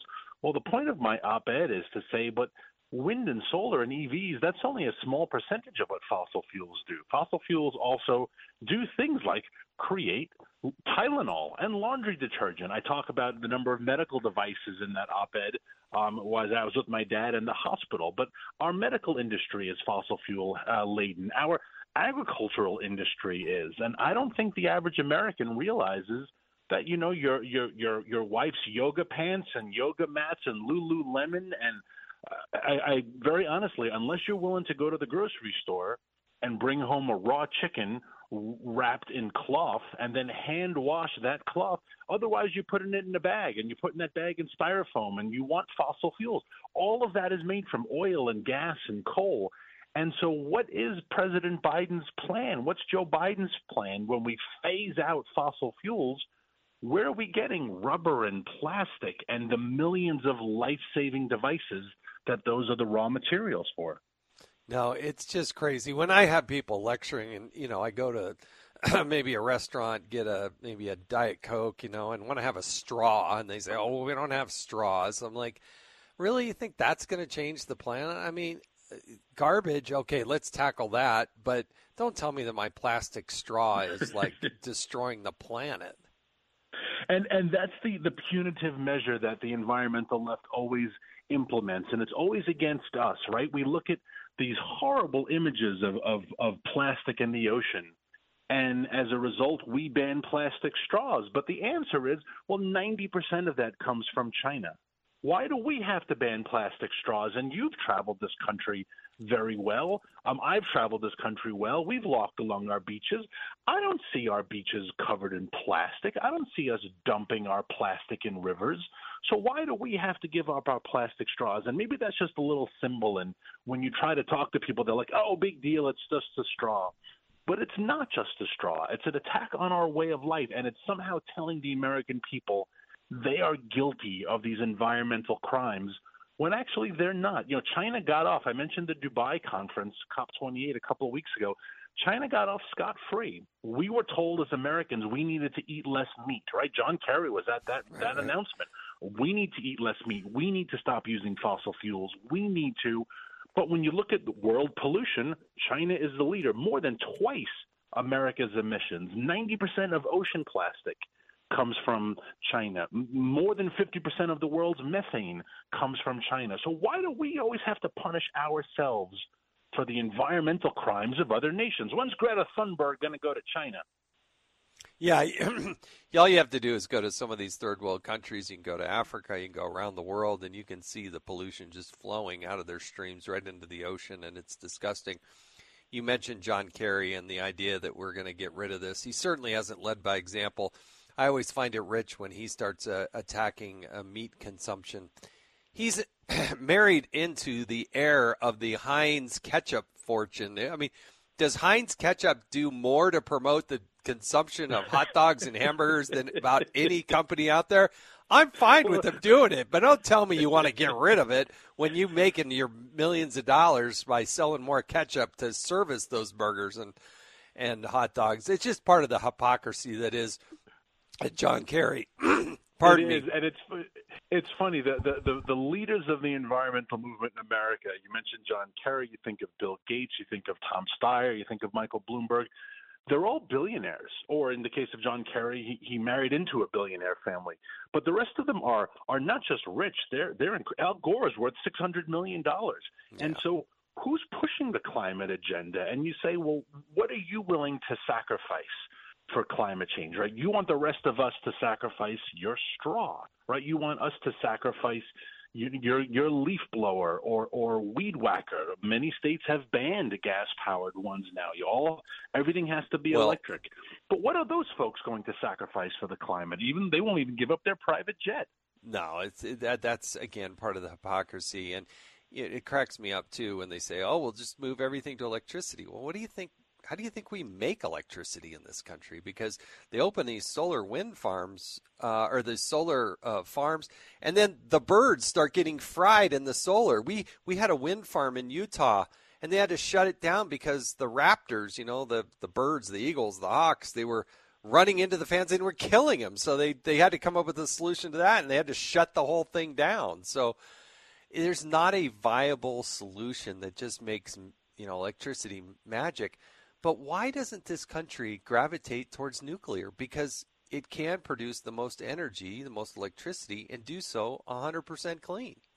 Yeah, whenever I talk to folks about nuclear, I point out that France gets 90% of its electricity from nuclear power, and they have such a surplus that at times they sell it to neighboring countries, and they make a nice little premium. And if the French aren't afraid of nuclear power, then why the heck are the Americans? And I know that's an easy joke to make fun of the French, but there is some truth to it, right? If the French are not afraid, but yet you have these movements in America that tell us, well, if we have nuclear, we're all going to die. It's always this apocalyptic, it's always full of fear. It's always we're going to die right now. It's Congresswoman Ocasio-Cortez 6 years ago saying we have 12 years left to live. It's John Kerry and Al Gore for decades saying that's it. The clock is ticking. The United Nations Secretary General recently saying the world is not just on fire, the world is boiling. You get a little tired of the hyperbole after a while that we're all on the imminent the precipice of death at any moment, unless of course we enact your socialist agenda. That's going to save us. Yeah, exactly. I've only got literally like 30 seconds left here, but how concerned should we be about the depletion of the Strategic Petroleum Reserve? It's like half the level of what we've had it in the past. Yeah, it's frightening. When Katrina hit back about 20 years ago, we used 30 days worth of reserves. We're supposed to have 90 days of reserves for safekeeping, and right now we only have about 16 days. So we have our fingers crossed saying, let's hope bad things don't happen, but that's no way to run a country. No, this is all on Joe Biden. They could turn that and fill that back up, which they should do, not for political purposes using it, but using it for true natural disasters and emergencies like a Katrina or something else. Daniel Turner, founder and executive director of Power the Future, really do appreciate you joining us on Fox Across America. Have a wonderful, happy New Year, and stay with us. We'll be right back. You're listening to Fox Across America with Jimmy Fallon. A very inventive, troubled comedian.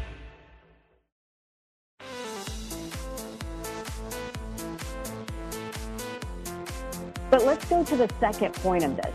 The second point of this is, why did this happen? Jack, the media has yet to connect the dots. First of all, I am the only candidate that Biden and the Democrats are running billboard ads against in Iowa. If you watch my town halls, this happened in my entire last swing, it'll happen this swing. Biden and the Democrats keep sending Democrat plants to do things like this to get the media to react. That's Nikki Haley trying to explain why, given a softball question of what the Civil War was about, she couldn't say slavery. And even when prompted by the questioner to say, well, was it about slavery? She responded with, well, what do you want me to say about slavery? To try to say that, oh, this is a vast, left-wing conspiracy, that probably isn't cutting it. I don't know that that's going to actually solve the problem, put this to bed. And that was not a difficult question. What was the Civil War about? And not have slavery as part of that answer? Whoa. Well, let's bring on somebody who's got some political experience to give us her perspective on it, and that is Tudor Dixon. She was the 2022 Michigan Republican gubernatorial nominee, and I've also done an interview with her on the Jason in the House podcast. I hope you can listen to that. Tudor Dixon, welcome to Fox Across America. Thank you for having me. Hey, what's your whole I have no idea where you're at in the political spectrum in terms of supporting of a presidential candidate, but what's your take of this dust-up that's happened because, Nikki Haley's answer on the whole slavery question? I mean, I think it's an interesting dust-up considering she has fought against the ideas of slavery and taken down the Confederate flag and all of those things. So it's like, was this someone? I wouldn't go as far as saying it was the Democrats. I could see it being Republicans saying, hey, we're going to trip her up on this, because I think that there is some controversy over her decision on a Confederate flag in some areas of the Republican Party. So they're kind of like putting her in a position where, wow, she has to answer this question that really is not relevant to all of the issues that we're dealing with today, but kind of puts her on her heels and has her having to discuss something outside of what people are really curious about. What are you going to do about the border? What are you going to do about national security? What are you going to do about debt, energy, all of these things? And as long as you can keep her off of those topics, then you can kind of keep her back out of the field. And I think that if you're looking at it right now, outside of Trump, she is the biggest threat to a DeSantis and a Vivek. Well, I thought it was interesting because I don't think it's that difficult of a question. It's not sort of a gotcha, when did you start, doing this or that? It was, what was the role of the Civil War? What was the starting point? But, people are going to judge it for what it is. I thought she missed the answer, missed it badly, and then when prompted to say, was it about slavery? What are your, what are your thoughts? And like the guy or whoever the questioner was saying, I'm not running for president. When you open it up and you're going to say, what's on your mind? What's your question? And she gives such a bad answer. I think it does illuminate some things, but people have to judge that. And we'll see how, where it's going to go. I think it's kind of one of those teaching points in history, too, for candidates to you don't have to answer right away. Take a moment to think about your answer and say, well, let's talk about that. There are ways of stepping back, especially when you get a question that you feel is totally out of context from what you thought the question. When you're asking questions like that, you're certainly not expecting to get a historical question, but yes, you should be able to answer it. So take a moment to make sure you have that answer. Well, sometimes the obvious is just the right answer, right? Because, maybe it really is that simple. But we'll see what's happening there. As you look at 2024, and, I look at what Congress's schedule is like.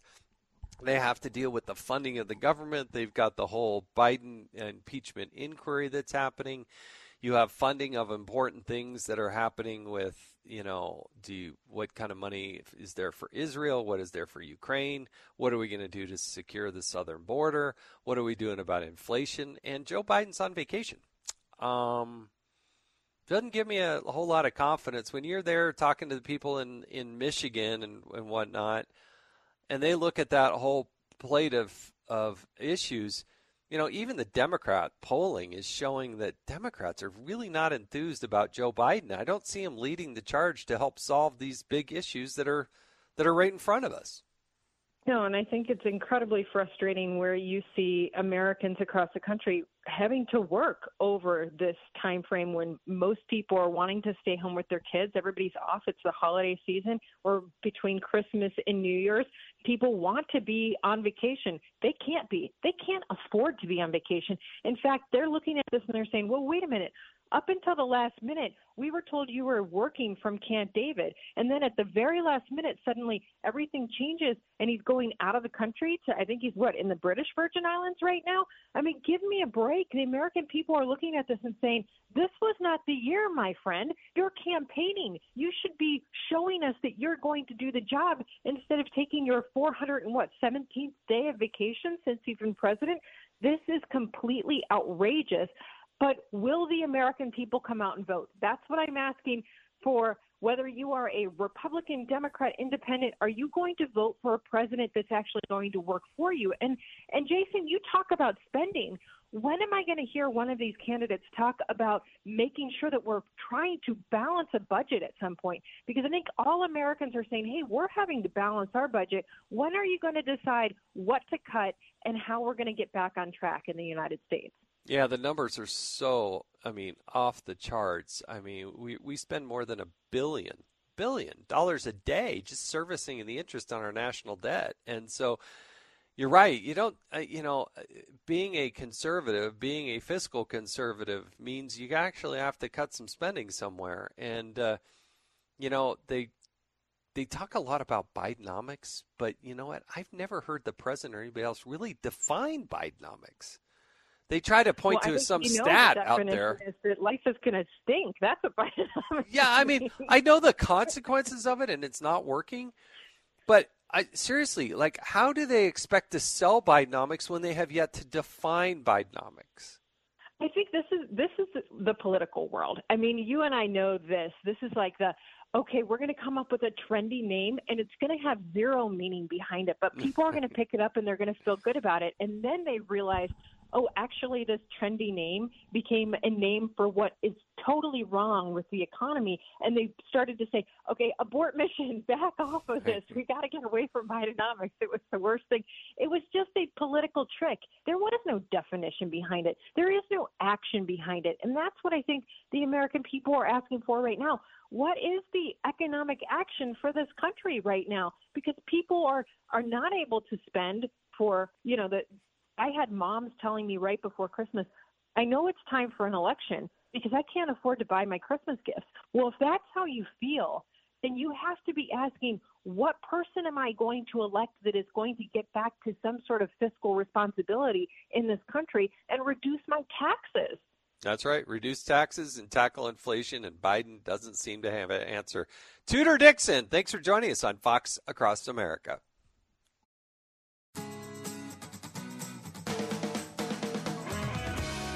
We have a governor, an elected official in the state of Texas that is placing families on buses without shoes, cold, wet, tired, hungry, afraid, traumatized, and then they come to the city of Chicago where we have homelessness, we have mental health clinics that have been shut down and closed. You have people who are seeking employment. The governor of Texas needs to take a look in the mirror of the chaos that he is causing for this country. This is not just a Chicago dynamic. He is attacking our country. Wow. That's Mayor Brandon Johnson of Chicago. And Mayor Johnson is blaming Governor Abbott for this problem? Are you kidding me? That is the most, that is so off the wall, so absurd, so distressing that a mayor would think that the governor of Texas is causing these problems. Cold, wet, hungry, afraid, traumatized. Yeah. These open borders and the magnet that you have in Chicago and Illinois, when they come here, that's where they want to go. They come and they say, yeah, I want to go to Chicago. I want to go to New York. I want to go to Denver. This is where the sanctuary cities are. It's more the mayor that's created this magnet and this problem, and they're not denouncing their own policies and their open and their sanctuary city status. They're trying to blame the governor of Texas, like Texas should take in all these millions of people. You don't think it causes stress on their city and their state and their resources? Well, let's get a perspective from the Florida Attorney General. She's one of our favorites. Ashley Moody's on the line with us. Florida Attorney General Ashley Moody, what's your take Great to on? Be with you, Jason. Yeah, thanks so much for joining. I have you on a lot. When I'm on, I really like it when you come on, and I do appreciate it. But what's your perspective on what Mayor Johnson is saying out of Chicago? The ultimate sleight of hand. And this is the Democratic playbook, always. When there are bad policies that we know are going to have disastrous consequences come to bear, immediately they try to shift blame and blame someone else. And blaming Texas for trying to, desperately do what they can to provide some stability and security and safety to their own state, to blame them for their own city's, devolvement into chaos because of their own policies, that is the Democratic way. Blame someone else. You've watched the White House do it for 3 years, even though as soon as Biden got in office, he started asking for less resources at the border, less resources to detain people. He immediately started breaking down every sort of security measure there that would have provided a semblance of stability and security for this country. And what did they do? Blame someone else. Blame the Republican governors that are trying to do something about it. It doesn't surprise me at all. It's an ultimate sleight of hand, and that's what they're best at. Yeah, no mention of Joe Biden, Kamala Harris. No, what I do hear him talking about, and I hear these mayors talking about, is, we need more money. We need more resources. We need to. It's not. Hey, why don't we close the border? Why don't we turn off the spigot? Why don't we stop filling this bucket with water because it's overflowing and we can't handle it? And no denouncing their sanctuary city status. Why won't they do that? Of course, because that's what they do first. They try to cover up. It's a huge Dem cover-up, right? As soon as one of their policies shows the hand how bad it is, they immediately throw more money at it to try and cover it up. So the people that have put them there don't realize they've made a huge mistake, right? First, throw money at it, which is what Biden's been trying to do this whole time in office on every policy he's come up with. Throw more money until the country can't withstand it anymore. But this whole sleight of hand, this whole try to blame someone else or create a new narrative, that is what they do. I mean, look at what they're doing right now with the historic numbers at the border. They created a record one-day surge. Those encountered were hitting records constantly. They're calling this a recent, and this is the White House's words, right? Recent border surge.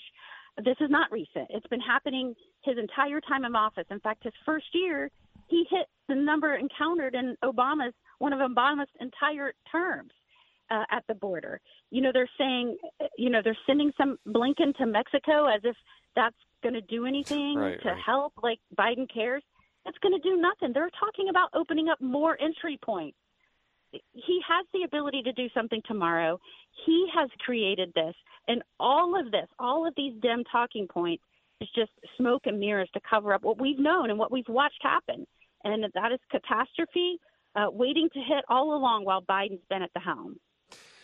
Exactly. And you're right. They don't need the permission of Mexico to shut down and close down the border. It'd be nice to get their cooperation to slow down the trains and do, and to try to close the border down on southern Mexico so people aren't flowing north up out of Guatemala and whatnot. But they're not dealing with that. They're not dealing with reality. Try to shift the blame to Governor Abbott, who's doing doing the best he can possibly do, and Texans having to pour billions of their own money in to help solve a problem that the federal government should do is absurd. All right, I got to shift gears here because I want to talk about these pro-Palestine, anti-Jew, anti-Israel,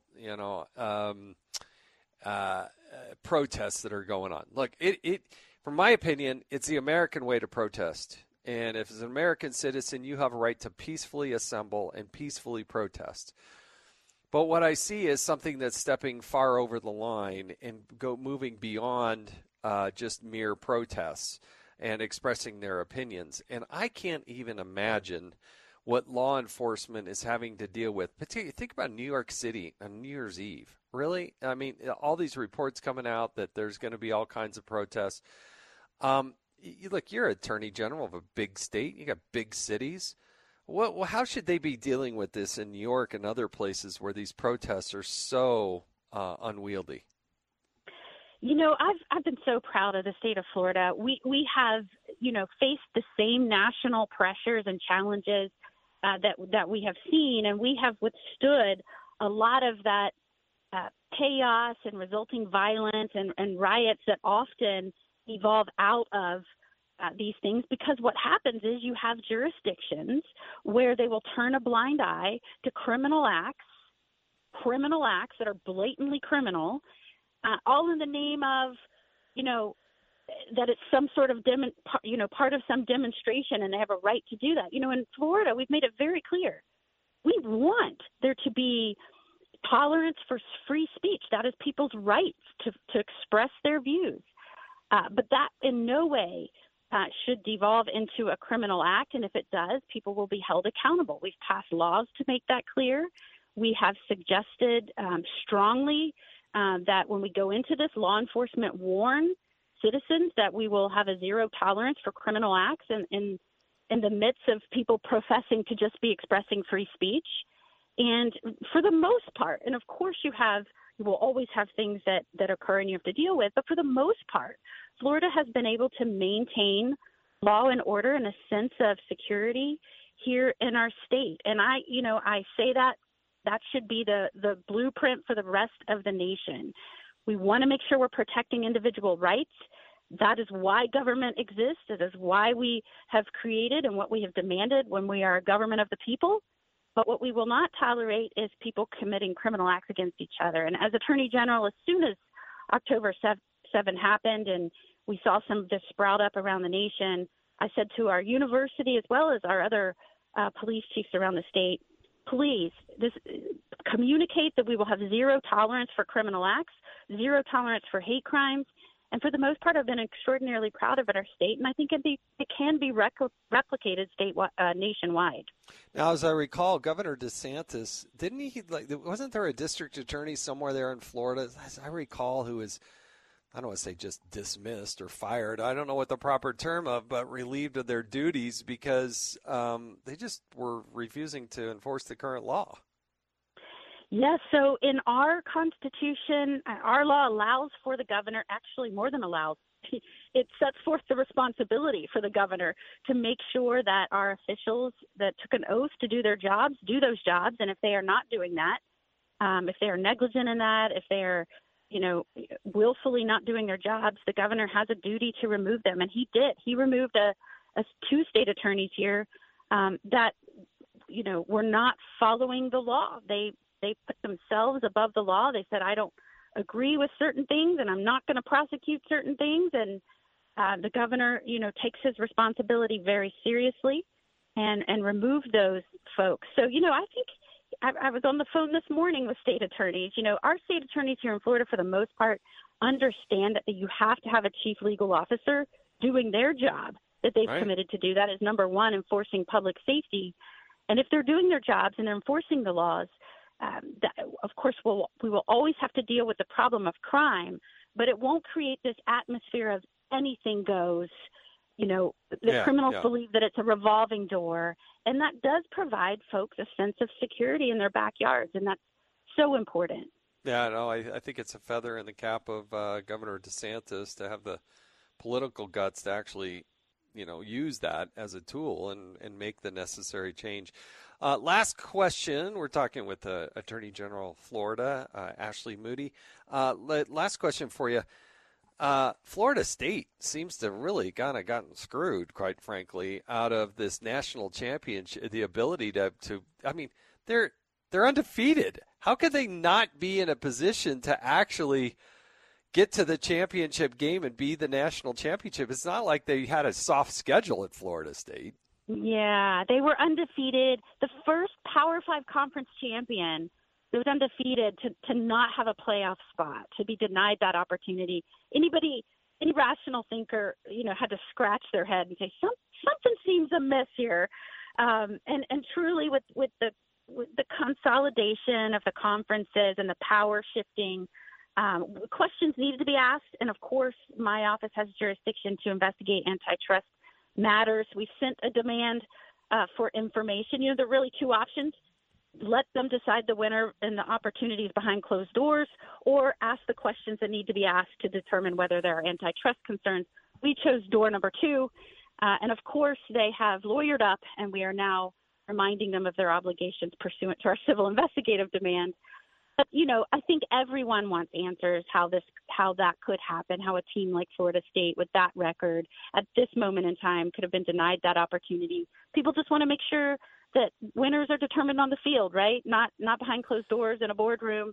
And that's what we're after, just transparency here. I feel for the whole Florida State family and fans, I feel bad for them. You're undefeated. What else are you going to do? And like I said, they didn't play some softball schedule and playing, I won't name some school or, but essentially playing high school teams. They were playing some tough teams out there and did exceptionally well. They're a great football program. And I'm a big fan from afar. So, Ashley Moody, you're always generous with your time and talking and tackling some big issues of the day. I wish you nothing but the happiest in New Year's. Ashley Moody, the Florida Attorney General. Thanks for joining us on Fox Across America. Stay with us. We'll be right back. Critics are calling it the funniest show on the radio. I'm funny how? Funny like I'm a clown, I amuse you. This is Fox Across America with Jimmy Fallon. I almost had it.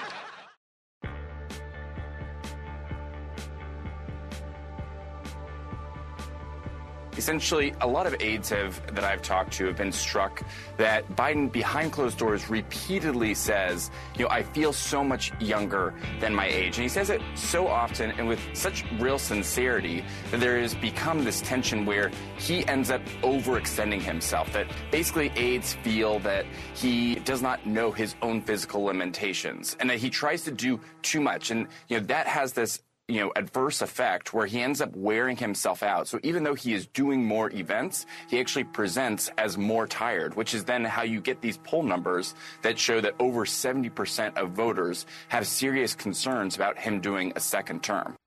That's Alex Thompson on CNN last week. It's such an interesting, funny analysis to me that he's actually overextending himself. The guy leads a pretty blissful, easy schedule. There's nobody that can justifiably look in the mirror and say, oh yeah, that guy works, he outpaces all of us. There's nobody that I have bumped into who understands the ways of the White House that thinks that Joe Biden is like underutilized and that he's ahead of the schedule. He may think he feels younger than his age, but it is showing. You can just play clips of just 4 years ago versus now, and you can see the obvious cognitive decline.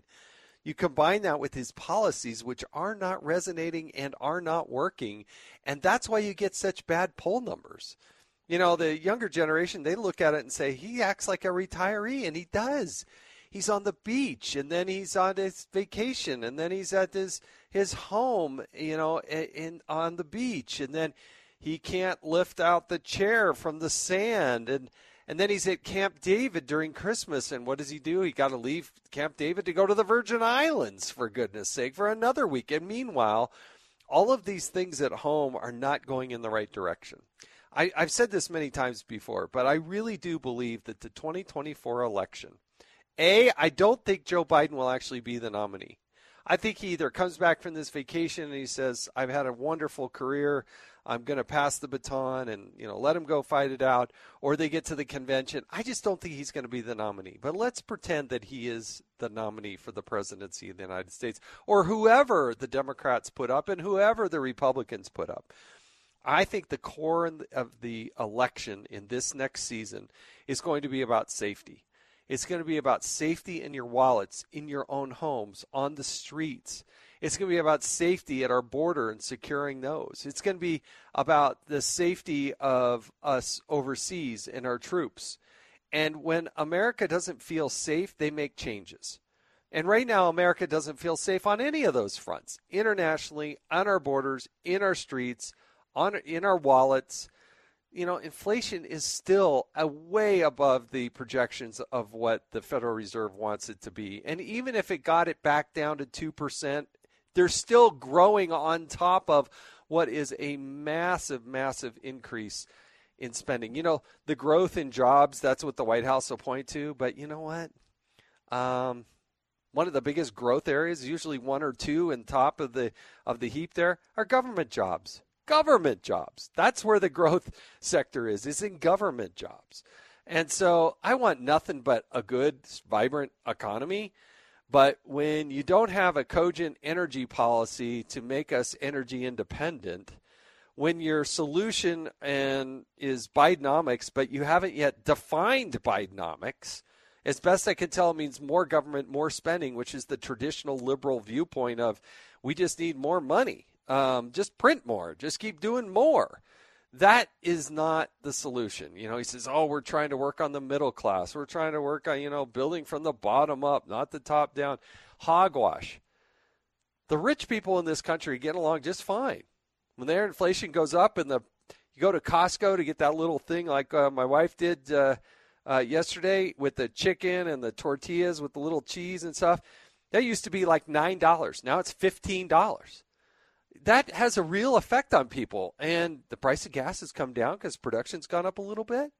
But you know what? They don't have a policy to deal with this. So it's going to be all about safety. I tend to think that Joe Biden won't actually be on the ballot. But 2024, boy, we are going to come, next week. And it's here, folks. It is here. And I hope you have a prosperous new year, a happy new year. Thanks for Jimmy for letting me fill in. I'm Jason Chaffetz. This has been Fox Across America.